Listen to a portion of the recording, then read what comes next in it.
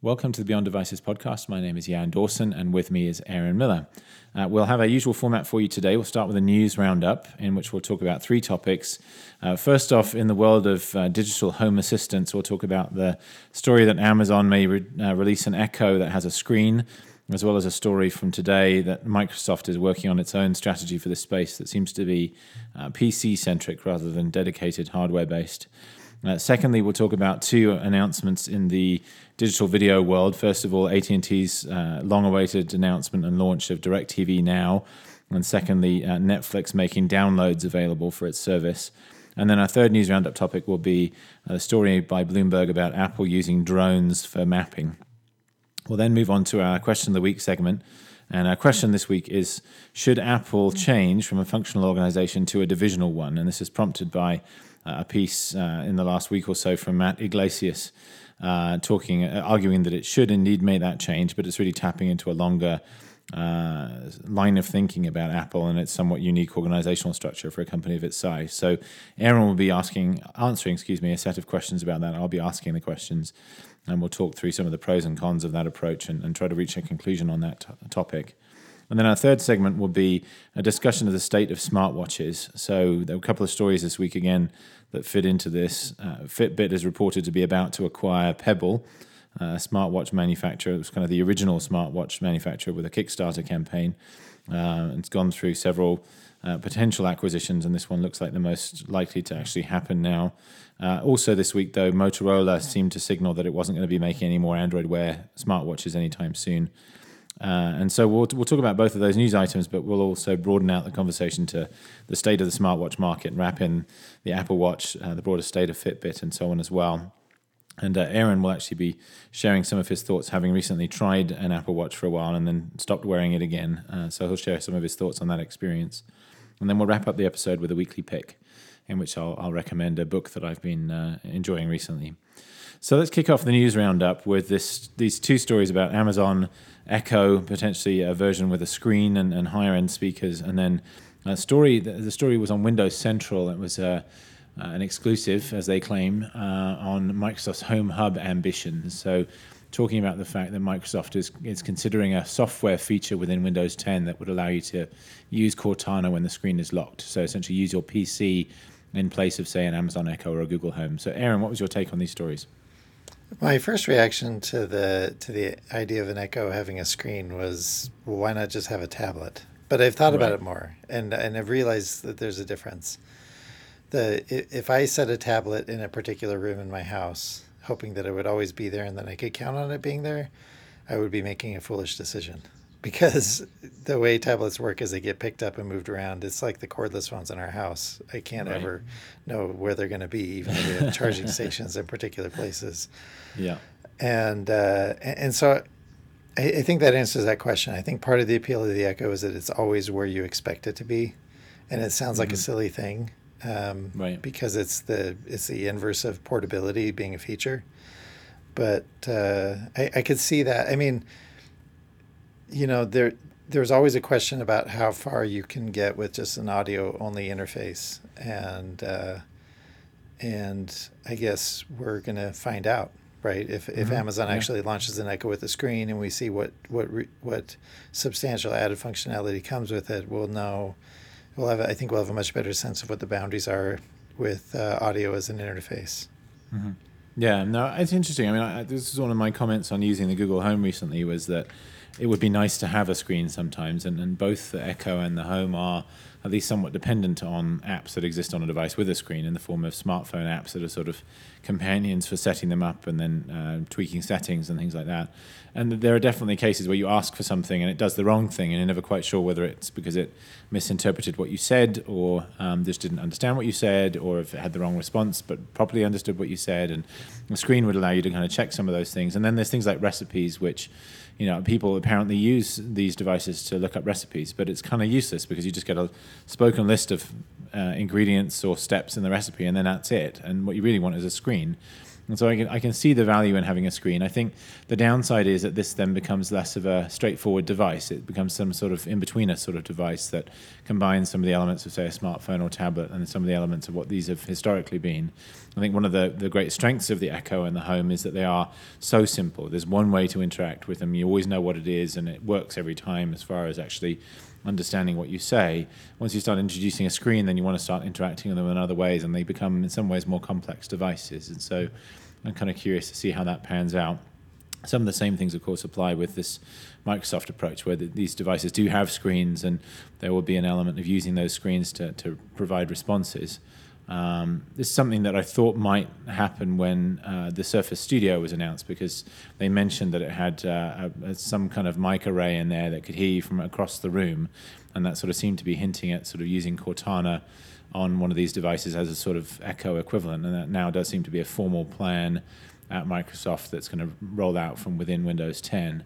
And there are many people that keep a computer at a certain point in the home and it stays there and you can rely on it being there, but kind of similar to what you said about that tablets earlier, if it's a laptop or something, it's obviously not going to work as well. Well, and Microsoft doesn't really have an entry for voice anywhere else.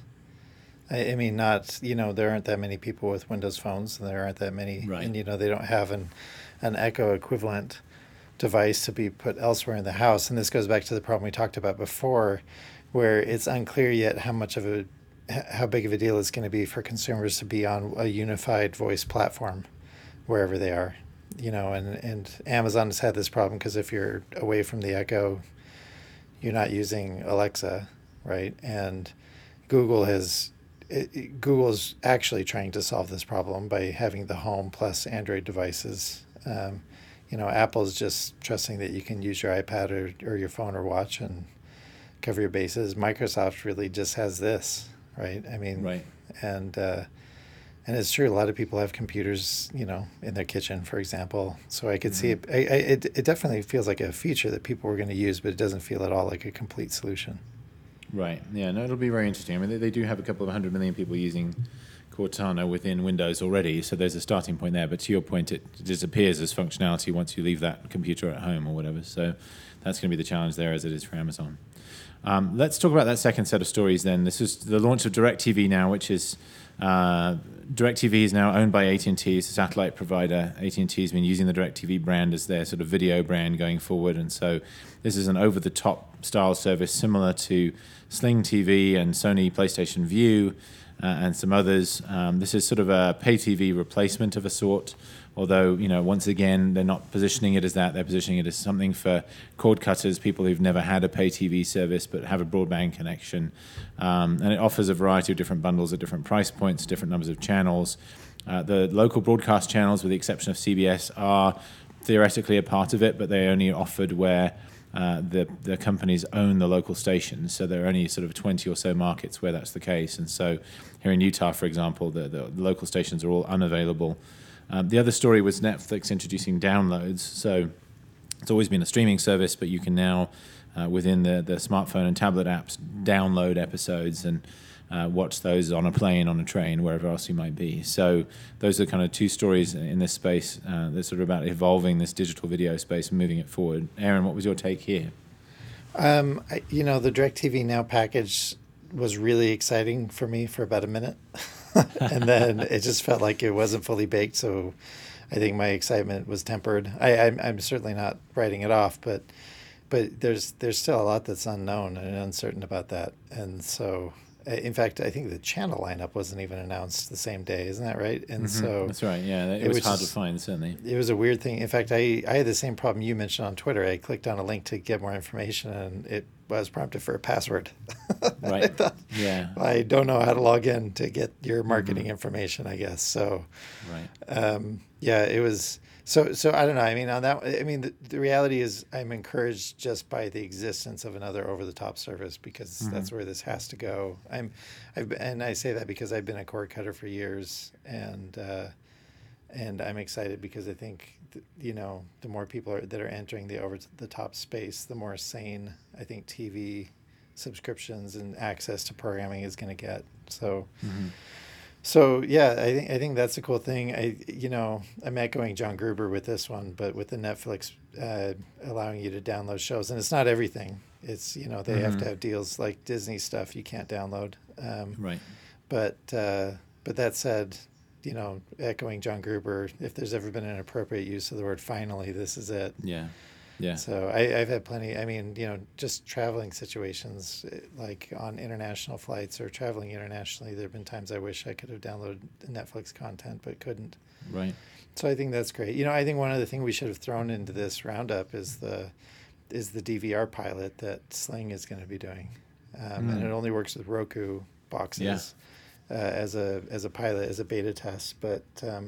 The DVR functionality is the main reason I haven't signed up for Sling. Otherwise, I would have tried it out a lot sooner. But I just, time shifting is I've been a TiVo user for years and years, and so time shifting is just part of how I watch TV.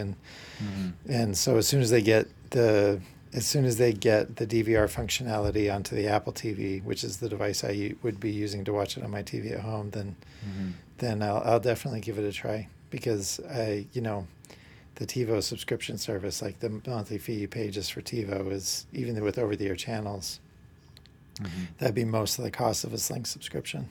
Right. Interesting. Yeah. So yeah, I signed up for DirecTV Now partly to try it, and partly because I am a cord cutter, and so it's been it'll be the latest of several things that I've tried, and I've been a Sling user for a while as well, and there's lots that I like about it. I like the interface a lot better than the Sling interface, for example. But it's glitchy, and other people have been saying this too, that it times out, stops playing content for no particular reason. You can't get it to restart playing it again.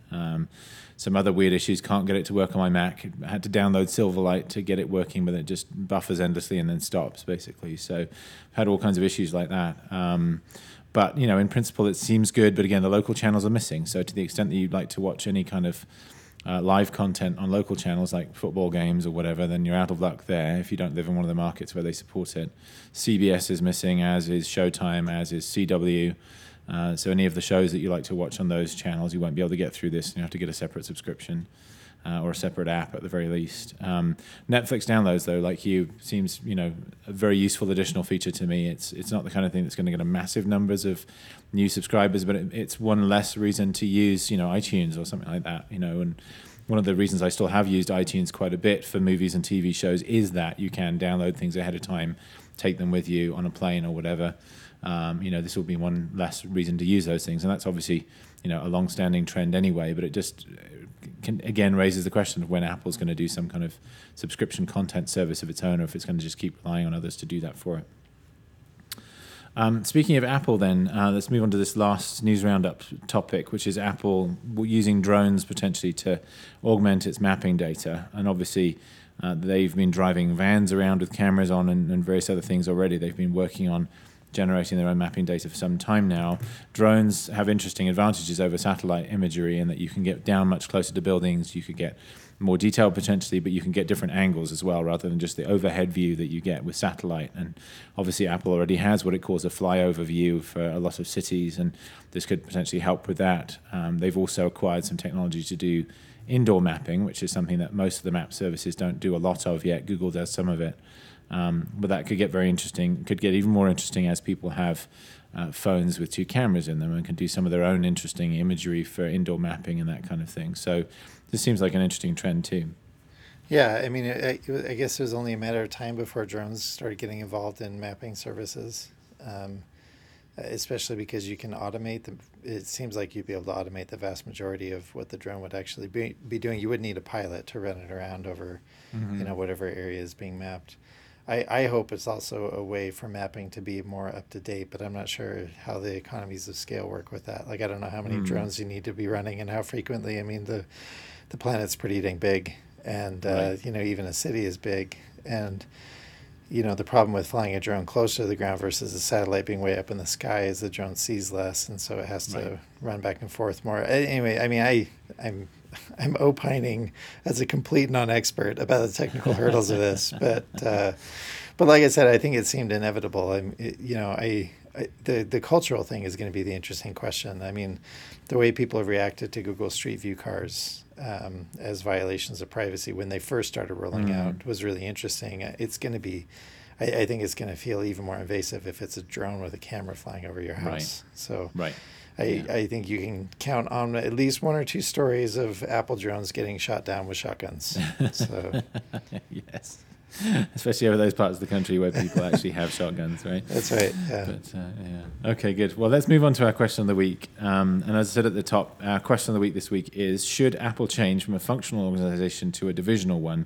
And the trigger here was a piece by Matt Iglesias, which I'm sure Aaron will talk us through a little bit more. But this is not certainly the first time somebody suggested that Apple's organizational structure is perhaps the wrong one for this stage in its history. Ben Thompson, a fellow analyst, has had at least a couple of pieces about structural organizational structures over time, and has talked about Apple specifically in the past as well. But this is a broader question than just one or two pieces. This is a big question with Apple, which has a somewhat unique organizational structure for a company of its size. And so we're just going to talk about the pros and cons. We're going to talk a bit about these different potential structures that companies can have, and why some are generally considered to be better for large companies, and why that does or doesn't apply to Apple at this point. So Aaron's been reading up on this week, and we'll be answering the questions here. So Aaron, why don't we start by just having you give us a review of this whole sort of functional versus divisional issue. What's this really about, and kind of what's the history here on this topic?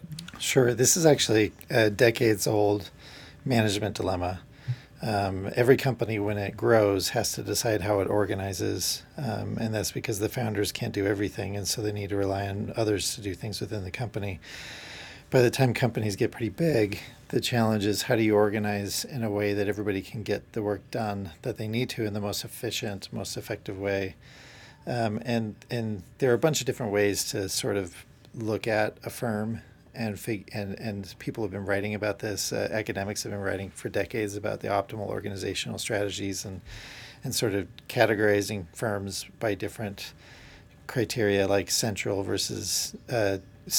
versus decentralized, and so forth. Functional versus divisional is another way to look at this, and is essentially the basic idea. And I'm not going to spend too much time explaining this because Iglesias does a good job of it, Ben Thompson does a good job of it, and I suspect a lot of our listeners are familiar with this concept anyway. But the basic idea is that you can organize your company around its products, and each product has a division assigned to it. And in that division are all the necessary elements for it to essentially be a standalone business. So a division is going to have not only the engineers or other people building the product, but it's also going to have its own marketing team. And it's probably also going to have its own accounting team, its own HR group. And so in its purest form, a divisional structure is essentially all the different businesses of a single company divvied up into their own entities within the firm. And in fact, Iglesias in his article gives an example of a really extreme version of this, which is Berkshire Hathaway. Berkshire Hathaway essentially owns but doesn't actually operate a bunch of different businesses. All the businesses just do their own thing. They operate as independent, separate businesses, really, in this sense, divisions. And Berkshire Hathaway has a small centralized office at the top that just oversees the investments. So that's the divisional approach. And the functional approach is different in that you essentially organize your company around skill sets or expertise. So you have one marketing function that serves the entire company. You have one engineering function that serves the entire company. And the idea is that when you have divisions, each division can kind of report on its own profits and losses. And that's not true for a functional organization, because you can't report on the profits and losses of the marketing function. Right. Nor can you report on that for any other part of the business. And so a functional firm, it's typically smaller firms are functional to start because they have a small number of products and maybe even just one product. And so that's how they organize. But as the business grows and as they get more products and they get into more different businesses, that's when firms generally gravitate toward a divisional approach. Now, that's not universally true. And it actually hasn't even been universally true for a long time. There's a sort of organizational classic piece on this topic called Organizational Choice, Product versus Function. It was written by Walker and Lorsch and published in Harvard Business Review, and that goes all the way back to 1968. And even then, people have been even when this piece was written in '68, managers have been struggling for decades with how to make this choice. The consensus wisdom at the time was that you make this choice based on three criteria, and Walker and Lorsch review those. They say which approach permits the maximum use of specialized knowledge. So how do you make sure that your experts can really focus on their expertise and not get distracted by other things that a divisional approach brings, like having to worry about a profit and loss statement or HR needs for your division. Which of these provides the most efficient utilization of machinery and equipment? This is an important question. And '68 is a bigger deal because big firms tended to be manufacturers. It's still a problem today for firms, though. And if it's not utilization of machinery and equipment, it might be of other aspects of human capital besides technical knowledge. And then finally, which provides the best hope for obtaining the required control and coordination? And this is one of the interesting challenges is not just the control. Divisions tend to operate with relative independence from each other in a company. And the top management essentially works with the bosses of each division. But it makes coordination hard, and that's the other interesting question here, is if you ever need a division to coordinate with another division, how do you pull that off?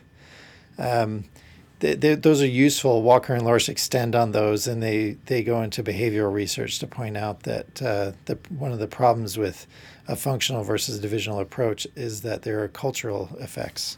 And the cultural effects are something you need to pay a lot of attention to. In fact, what they find is that employees feel more empowered, for example, in divisions. And so if you're in a division, you feel more empowered because you feel like you're kind of the master of your own fate. You don't have to rely on some other function that's being managed all the way up to the top, where you don't really have a voice anymore. On the other hand, willingness to collaborate goes down when you have divisional approaches because divisions actually get pretty culturally distinct from each other.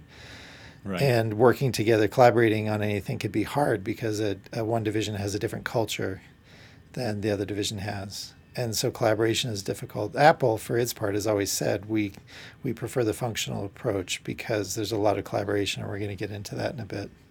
Mm-hmm. Anyway, so that's all the way back to 1968. If we fast forward, I think some of the more interesting things that have been said or written about this topic. One is from Ben Thompson, who you mentioned.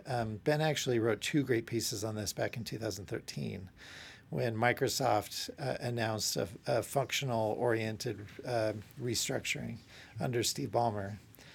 He actually went at it a bit critically, Thompson did, because he felt like it was sort of ignoring the value of what divisional approaches can do and also criticizing the culture within Microsoft, hearkening all the way back to that Walker and Lorsch piece, criticizing that the culture within Microsoft wasn't set up to do very well in a functional approach.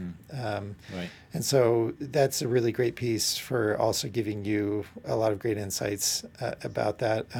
Another place you turn, although it's not really condensed in one part of the book, but Adam Lashinsky wrote the book Inside Apple a few years back, essentially giving kind of key insights into how Apple is managed and what makes it unique as a company. It is a fantastic read, and I really would recommend it to anybody. But he sort of peppered in a couple different spots is an explanation of Apple's approach to operating as a functional company and why it makes them so unique based on their size of a company. And then that brings us up current to, I should mention that back in April, Ben Thompson also wrote a piece questioning Apple's functional approach because of their new reliance on services and kind of arguing that services may not be amenable to a functional approach. And then that brings us up today with the Iglesias piece. Just a quick summary of Iglesias's complaint about Apple's structure. It's spurred on by the neglect issue of Apple neglecting the Mac, abandoning, its airport Wi-Fi routers, abandoning displays. His basic point is this, that if Apple, based on the size of its resources, it's a very wealthy company, if Apple, based on the size of its resources, can't keep these products going, then it's not a problem, that it's a management problem. These are profitable products. The airport base stations just got ranked as the best routers by J.D. Power, I think. It was after it was leaked by Bloomberg that they were going to discontinue those. Then they got this accolade of being the best routers on the market. If Apple can't keep these small but profitable businesses going, it's not an issue with them not having the resources to keep them going financially. The problem is not having the resources in terms of management bandwidth. And Iglesias' point is Apple, if they adopted a more divisional approach, could have managers over those divisions making those choices, keeping things like the Mac Pro updated, and then they wouldn't have these problems. So that kind of brings us up to date on the concept and how people have talked about it relative to Apple. Okay, so from what you've said, it sounds like the conventional wisdom is that huge companies need to be divisional in structure. Apple, by market cap at least, is the biggest company in the world. So I guess it logically follows in that sense that Apple should be divisional. So why isn't it, I guess? And is that still the right thing? Yeah, and with that, I'm going to challenge the premise of the question, because I don't think Apple is a huge company in the way that matters when you're making the functional versus divisional choice. And I'll kind of start by making the point that Apple, as its size as an employer is concerned, is relatively small compared to other companies of its size. Iglesias in his piece turns to GE, and he uses GE as an example of a big company that operates in a divisional way. And, he gives the example of that they build jet engines and tidal farms and freight rail data systems, medical devices and mining equipment. And these are all examples that he gives. And they all those operate as separate divisions within GE. GE also employs 333,000 people globally. Apple, for its part, employs 116,000. That actually puts it on par with Microsoft, that last I checked had about 114,000. Even those numbers are deceptive, though, comparing Microsoft to Apple in terms of number of employees, because Apple has 48,000 employees in retail. Right. And we're going to get to retail in a minute, but what that really means is that Apple has just about 68,000 corporate employees. And of those, about 20,000 are customer support. So when you have the people actually creating, marketing, designing, and launching the products that Apple makes, you're really looking at about 48,000 employees. And compare that again to the 333,000 at GE, 114,000 at Microsoft. Now, obviously, Microsoft has support staff just like Apple does, and GE does too, sort of. I mean, they don't have that many consumer-facing products, but the point is that the point is that Apple, by employment size, is small. The problem is that their revenue is huge, and that's what makes them look like a bigger company than they are if you're thinking about them as an employer. In fact, the really interesting measure about firm efficiency that in the last decade has become more popular is measuring revenue per employee. GE pulls in about 420,000 annually per employee. Now, these numbers fluctuate obviously a lot based on quarterly earning reports, but these numbers will give you at least rough ranges. GE, when I pulled this is all from 2015 annual revenue. GE makes 420,000 per employee. Microsoft makes 730,000 per employee. Apple makes 1.8 million per employee. I mean, that's a huge difference. And again, it shows that Apple is not a huge company relative to these other big ones as far as it being an employer is concerned.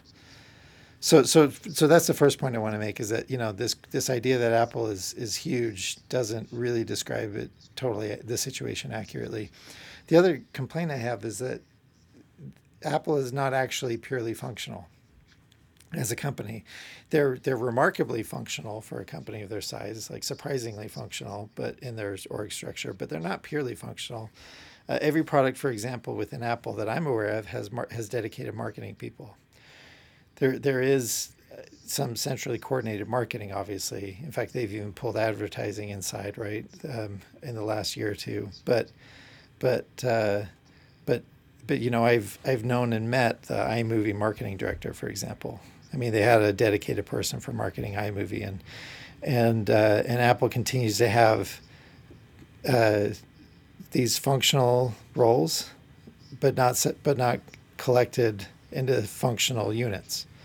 And so there are marketing roles dispersed throughout the company like that based on their products. There are also project managers, obviously, that are dispersed throughout these products.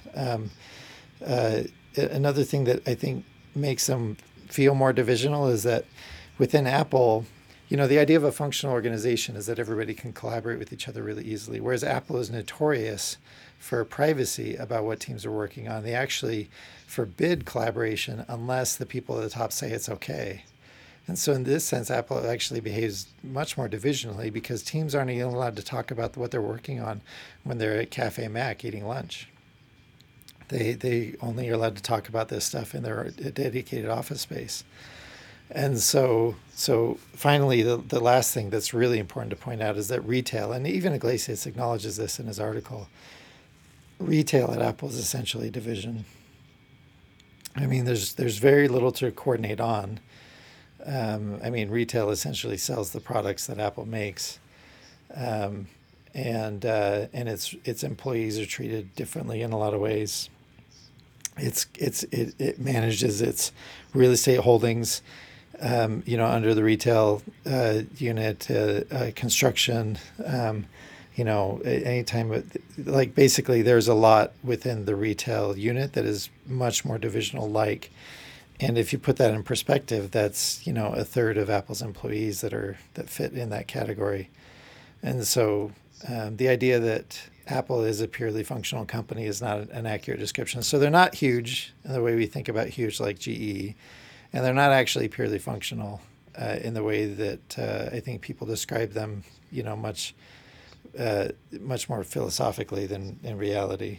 I do need to acknowledge finally at the end that Apple is pretty functional at the top, though, because it's really at the top where Apple does all the things that a functional company does. Top managers decide where and how teams coordinate. In fact, they often do it in a way that employees don't even know is going to happen. Managers at Apple complain about losing top people to mysterious projects. All of this is being coordinated by the executive team. Individual product teams, like we mentioned, don't have their own profit and loss statements. You don't know how much revenue is attributed to Siri.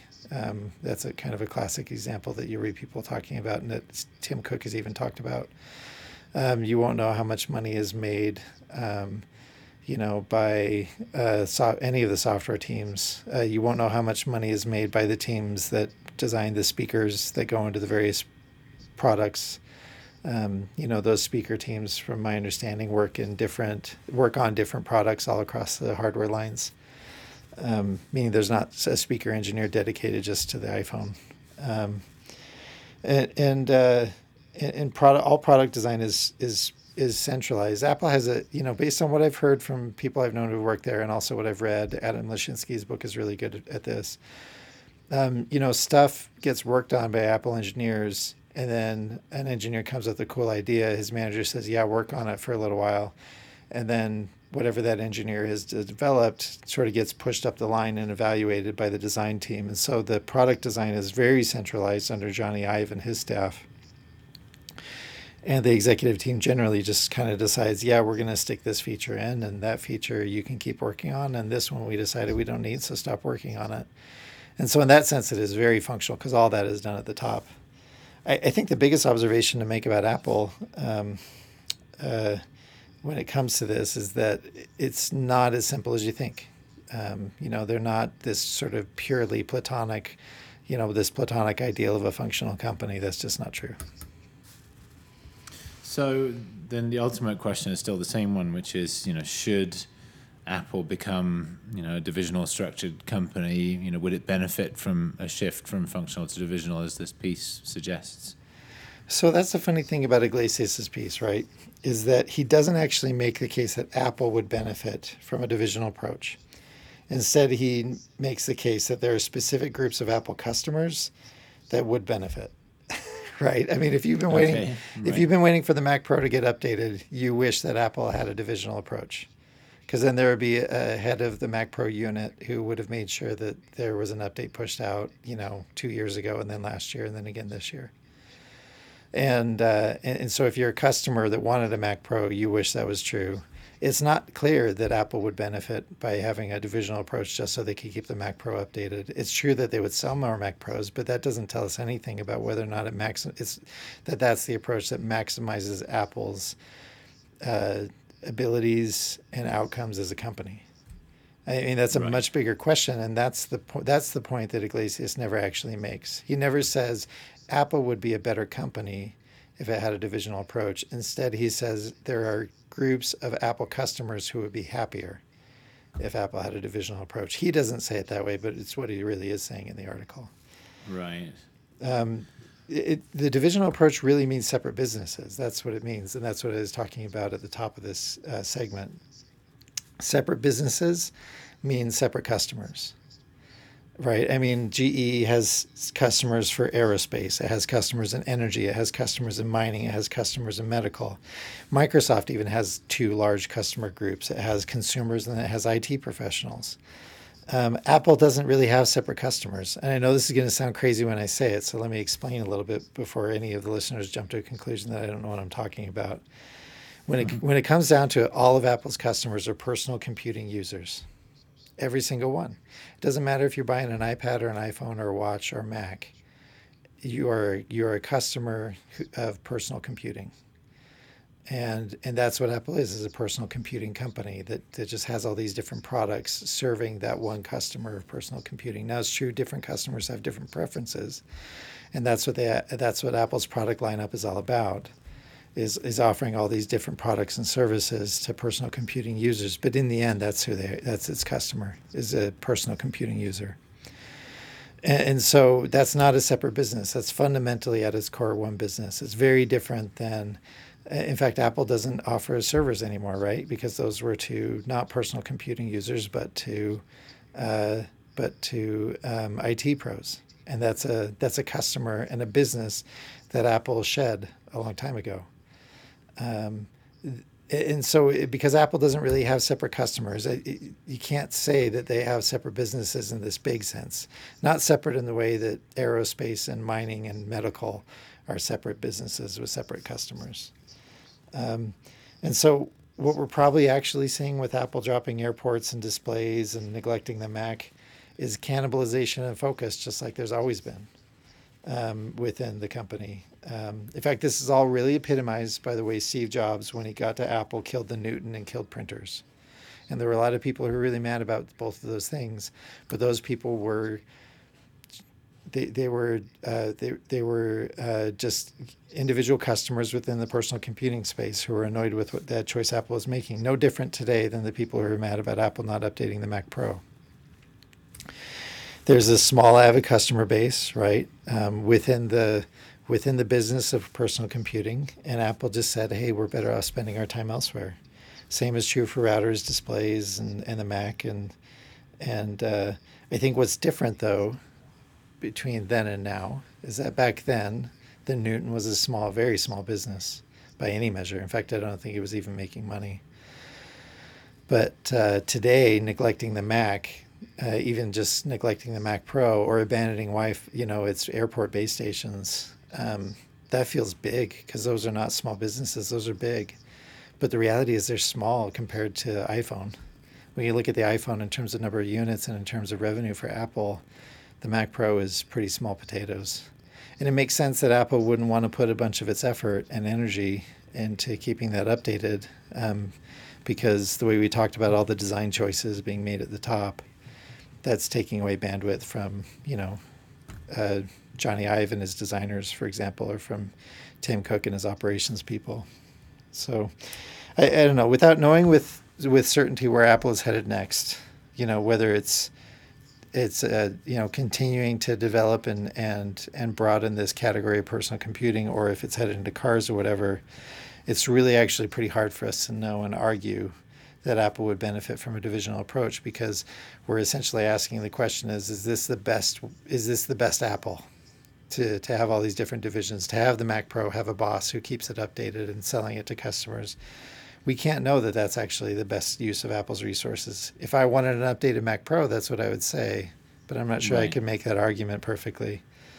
Yeah. And so and here's another point: is even if Apple has lost its way, right? Which people have always been saying, but they're saying it now, just like before.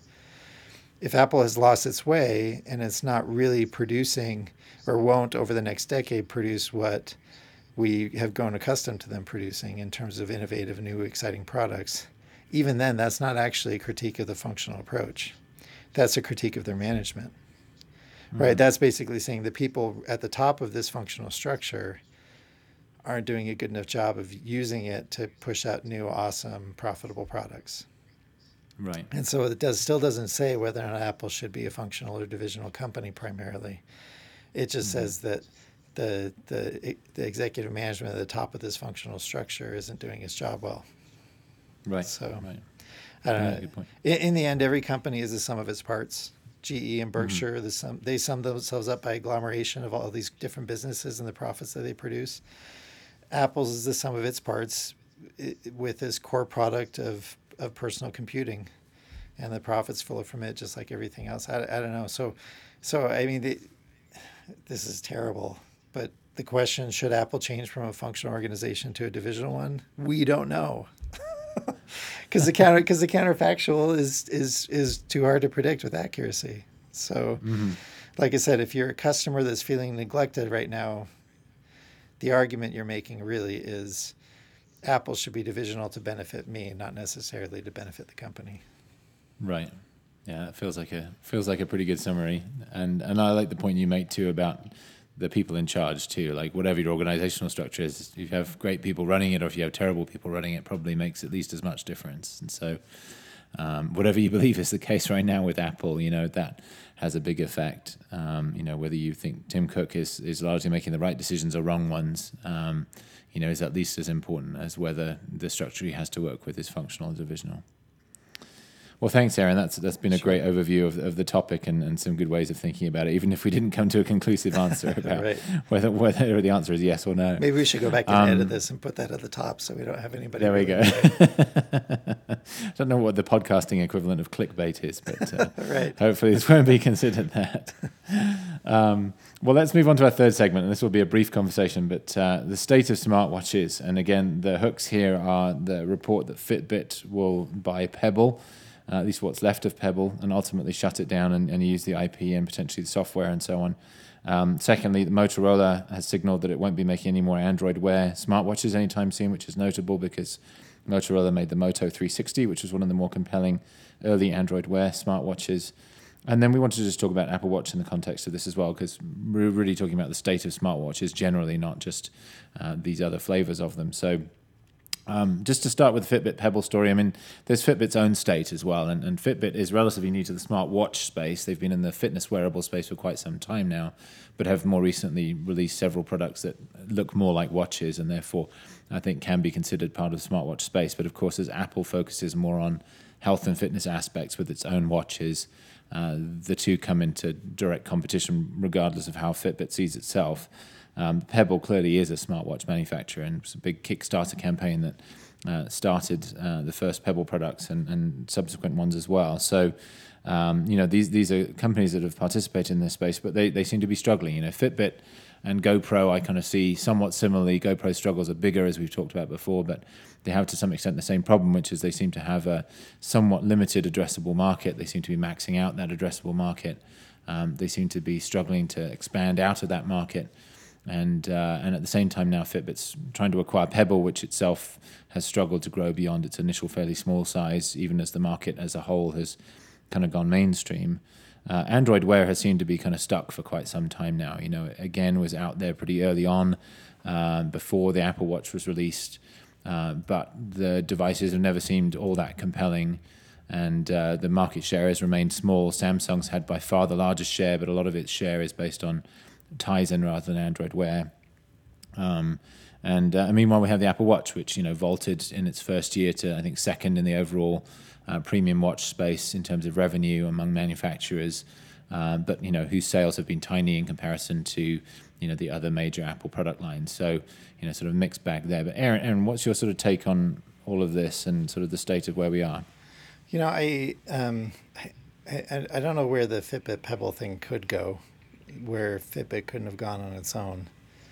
I know. I mean, there's a tiny, tiny sliver of people who love Pebble and kind of did from the beginning. And I mean, to put this into context, it's notable because Pebble is such a notable and unique company and definitely a trailblazer in this space. But this is a relatively small acquisition. In fact, TechCrunch is reporting that it's happening for $40 million. Right. And so this is pretty tiny. I know that Pebble had wanted a lot more previously when it was shopping itself around, more in the hundreds of millions range. But it definitely sounds like, it definitely feels like Fitbit is buying a company that's well on its way out the door. Right. In fact, I joked on Twitter, that whoever ends up buying Fitbit is going to get Pebble thrown in, and won't that be convenient?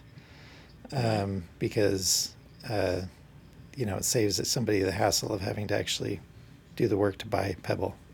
So, Yeah. I don't know. I mean, it's sad, it's tragic, but this is so true in every new product space. Sometimes being first to the space, the way that Pebble really was, is actually the bad thing, not the good thing, because you're not learning from anybody else's mistakes. And that, I think, Pebble is the one who's paid the price for trailblazing in this space so that other people could take advantage of what Pebble figured out. The category generally doesn't feel like it's ever going to get very big to me. I feel like it would have, with all the effort Apple's put into this, and they're clearly now the biggest player in the wearable space, even though biggest in the sense that they're probably making the most money doing it. I don't know. It doesn't feel like it's ever going to get very big. It feels like by now, with Google working on it, with Apple working on it, with Fitbit having been doing this now for a long time, it just feels like if it was going to be big, in the sense that you would expect to see a lot more of these devices on people's wrists, it just feels like it would have happened by now. Somebody would have figured out what it is that makes this so compelling to most people, and I just don't think it is. In fact, I saw on Twitter, and you might have been the one who retweeted this, but somebody on Twitter pointed out that roughly a third of Fitbit devices are not actually bought by the person wearing it. Right? These are bought as gifts. And man, if there's something that speaks to the customer desirability of a product, it's that, right? Because the idea is, if you're buying a Fitbit for somebody, you're saying, hey, you're too fat, right? And you need this product. Yeah. And hopefully that's a shared perspective. But why aren't the people who need to lose weight the ones, why isn't that 95% of the customer base? Why isn't it those people buying the products for themselves? Yeah. And so, and you've talked and written about this before, about how, a lot of people, like Fitbit doesn't retain its customers.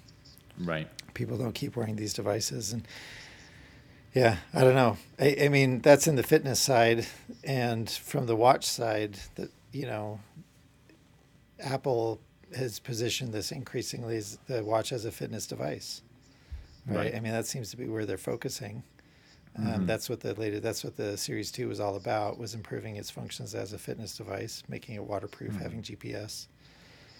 And that seems to be dragging the smartwatch as a category back into fitness wearables, rather than striking it out on its own and saying watches are this much better for all these reasons. So right. Yeah, no, it's interesting to me. I mean, I think over time we'll still probably see the category morph into something more than it is now, but it does feel like what we've actually seen so far is a narrowing, and I think the Apple Watch is the best exemplification of this, in that it started out, sort of small version of the iPhone to some extent, and it's narrowed significantly to something that's basically a watch first and foremost, and it has health and fitness features as a major selling point, and as a differentiator against other watches. And then, Yes does some apps and has some good stuff to do with notifications and glanceable information and so on. And so, to the extent that is now the market, that feels a lot narrower than the original conception of it. And within that, Apple is dominating that part of the space. And there are other flavors here. There are the sort of pure fitness devices that Fitbit mostly specializes in. And then there are some sort of basic smartwatches that don't do much beyond either fitness tracking or notifications by themselves. But I do wonder to what extent too this is going to be about a subset of the watch market. And I thought your experience here was quite interesting. So Aaron recently borrowed my Generation 1 Apple Watch for a few weeks and had a chance to use that. And I found his take interesting as somebody who hadn't worn a watch for many years. So Aaron, do you want to talk about that a bit? Sure. I didn't wear one for 15 years before I borrowed that watch from you. And it was really good experience to be able to borrow it and wear it for, and I think I had it for about 3.5 weeks, and then decided, before I made a purchase decision, I wanted to go without it after having gotten used to it. And, there are definitely things I miss. I missed having really convenient access to notifications while I'm driving. And I don't spend a ton of time in the car, but when I do and my phone buzzes in my pocket, it's so instinctive to pull it out and check what was going on. And for safe driving, I generally don't. But having it on your wrist right there next to the steering wheel, that was really cool. But on the flip side of that is I really like not being harangued as much by notifications as I felt like I was before. And maybe that feeling came because I didn't fine-tune notifications well enough in the 3 weeks. I did try to cut way back, but I don't know. I felt a sense of relief and freedom not having a watch buzzing, drawing my attention to stuff. And I know notifications is one of the things you really like about the watch. I think if I were to get one in the end, I would have to dial it way back. I did love the fitness features. I loved it for morning workouts. It was really cool to be able to see my heart rate as I was working out, because that was something that I never used a heart rate monitor or anything else like that. And so I think it was really instructive, because I think it gave me a much better sense of how hard I was working. But that just felt like kind of a, gee, isn't that cool kind of thing. Right. When I go for runs, I've always brought my phone. I have a flip belt, which I've recommended as a pick of the week, as a weekly pick before. And I found even when I ran with the watch that I borrowed, I was running with my phone even then. And so the fitness features were like cool. I didn't love getting annoyed about the activity circles. And most of the time if I wasn't going to hit a circle, I just ignored it. So I feel less bothered on a day-to-day basis now that I'm not wearing a watch. But there's also stuff that I really liked, and so I'm on the fence about whether or not I end up buying one of these down the road. I think I might sit around for another generation. I think the experience has got me thinking about it, though. I was just thinking about this morning. I think there is one place where wearables would have a unique value proposition, but they're missing the ecosystem to make it work, and that's controlling the physical devices and objects around us.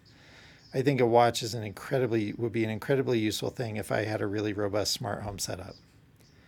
You know what I mean? So that I could easily turn on and off lights, do any number of other things. If I could unlock my car by, tapping a thing on my watch, if I could, I don't know, it just feels like there are a lot of other things. If I could, I guess I could change the temperature, because I do have smart thermostat, but the idea is, I think controlling the physical things around you, the convenience of having a watch for that, a wearable for that, feels like it would be truly important. The problem is most of the stuff around us isn't smart and connected. It's dumb and disconnected. And until that time comes, that sort of exciting proposition of having this like ultimate remote control for everything on your wrist, that's just not there. Right. No, it's interesting. I mean, it's obviously very different from my experience, but this is the point. The experience that I've had is not one that's going to be universal, and neither is yours. But we're probably representative of two broad groups, and there are others as well. And this is the point: is this is not a universal device in the way that, say, a smartphone is. Not even perhaps in the way that the tablet is. I mean, the tablet wasn't universal, but it still had very broad appeal. And one of its main strengths was very adaptable to different use cases, whereas I think the smartwatch has a fairly narrow set of use cases, and they're not for everyone. And I think that's a big difference and an important one. But yeah, it does feel like Android Wear is basically going to go by the wayside unless, and I think this is increasingly likely, Google jumps in and makes this its next big hardware category. So got a phone, got a home speaker, got Wi-Fi, got various other bits and pieces for your TV and so on. feels like they're probably going to make their own Android Wear device eventually. Yeah, I agree. And I think they probably have to in order to fill the gap that's going to be left by Motorola and others in this space. Yeah, I agree. I think that's happening. And I think Google has the design chops, or at least they've shown to have the design chops to make it interesting. Right. And so there might be something more there. I think it would be better for customers of smartwatches for sure, because it would definitely push Apple the way that Android pushed iOS along and made iOS a lot better. And so, I hope that's the case, because if, Motorola abandoning it and Samsung not being fully committed and not making a bunch of headway because Android Wear has been stalled, I think that creates a market in which Apple doesn't feel quite as much anxiety about making the watch better. Right. Yeah, no, absolutely. Okay, well, I think we'll park it there for that topic for now. I'm sure it's a topic that we'll return to in the future. As always, with everything that we've talked about today, we'll link to it, link to sources and so on, especially for Aaron's question of the week, so that you'll have those to refer to. And we'll wrap up, as usual, with our weekly pick. And it's my turn this time around to recommend something that I've been enjoying recently. And I've been listening and reading a combination, depending on where I am. So listening in the car and then reading when I'm at home.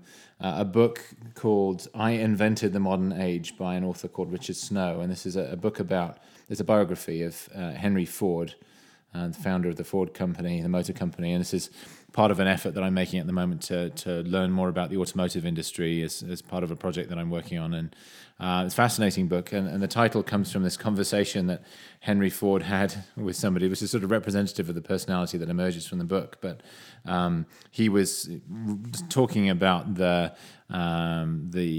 books that he'd used as a child. It was these McGuffey readers, I guess, that he had very much enjoyed in his own education, and then funded the distribution of many more of them to other people later on. And somebody says, but sort of objected and said, but sir, don't you feel like this is the modern age? And I guess Henry Ford simply interrupted the guy and said, young man, I invented the modern age. And so that's very much kind of sets the tone of his personality, which emerges throughout the book. But one of the things I found most interesting is just early on in the book, as he's tinkering around with building his first cars, is just in those days, a single person could understand all the necessary technology well enough to build the whole thing essentially from the ground up. It's certainly not the case today with all the electronics and everything else that goes into these things. But in those days, he was able to, in the first few years of his career, learn about all the different elements, whether it's iron working or whether it was steam engines and engines in general, whether it was carburetors and electricity and various other things. He really was able to learn all the basics and then apply that to building a car. And so really fun biography, very well written, and I think you'll enjoy it too. And as I say, it's called I Invented the Modern Age, and it's by Richard Snow, and we'll link to that on the website at podcast.beyonddevices, along with the rest of the stuff that we've talked about. So that's it for today. Again, I'll ask that if you enjoy the podcast, you'll recommend it, rate it on iTunes, recommend it in Overcast or whatever other apps you might use. That helps other people to find it. If you're active on social media, so if you use Twitter or if you use Facebook, you might consider promoting the podcast there. Just give us a plug, talk about what you enjoy, perhaps recommend it to other people. That helps other people to find it too, and helps us find more people to listen, which in turn hopefully helps more people to enjoy it and find it interesting as well. So thanks for being with us again, and we'll hopefully be with you again next week. Thanks.